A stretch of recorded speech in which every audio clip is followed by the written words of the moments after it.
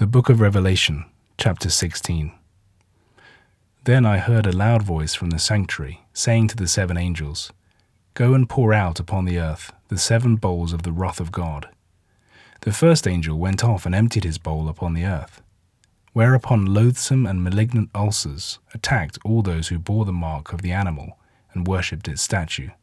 The second angel emptied his bowl into the sea, which turned into a fluid like the blood of a corpse, and every living thing in it died. Then the third angel emptied his bowl into the rivers and springs of water, and they turned into blood. And I heard the angel of the waters say, "Just art thou in these thy judgments, thou who art and wast the Holy One, for they have spilled the blood of saints and prophets, and now thou hast given them blood to drink. They have what they deserve." And I heard the altar say, "Yes, O Lord, God Almighty, thy judgments are true and right." The fourth angel emptied his bowl over the sun, and the sun was given power to scorch men in its fiery blaze. Then men were terribly burned in the heat, and they blasphemed the name of God, who had power over these afflictions, but they neither repented nor gave him glory. Then the fifth angel emptied his bowl upon the throne of the animal. Its kingdom was plunged into darkness.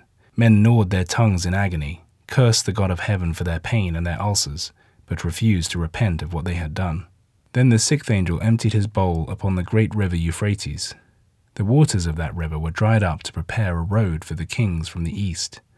And then I noticed 3 foul spirits looking like frogs, emerging from the mouths of the dragon, the animal and the false prophet. They are diabolical spirits performing wonders, and they set out to muster all the kings of the world for battle on the great day of God the Almighty. "See, I am coming like a thief. Happy is the man who stays awake and keeps his clothes at his side, so that he will not have to walk naked, and men see his shame." So they brought them together to the place called, in Hebrew, Armageddon. The seventh angel emptied his bowl into the air. A loud voice came out of the sanctuary from the throne, saying, "The end has come." Then followed flashes of lightning, noises and peals of thunder. There was a terrific earthquake, the like of which no man has ever seen since mankind began to live upon the earth. So great and tremendous was this earthquake. The great city was split into 3 parts, and the cities of all the nations fell in ruins. And God called to mind Babylon the Great, and made her drink the cup of the wine of his furious wrath. Every island fled, and the mountains vanished. Great hailstones like heavy weights fell from the sky, and men blasphemed God for the curse of the hail, for it fell upon them with savage and fearful blows.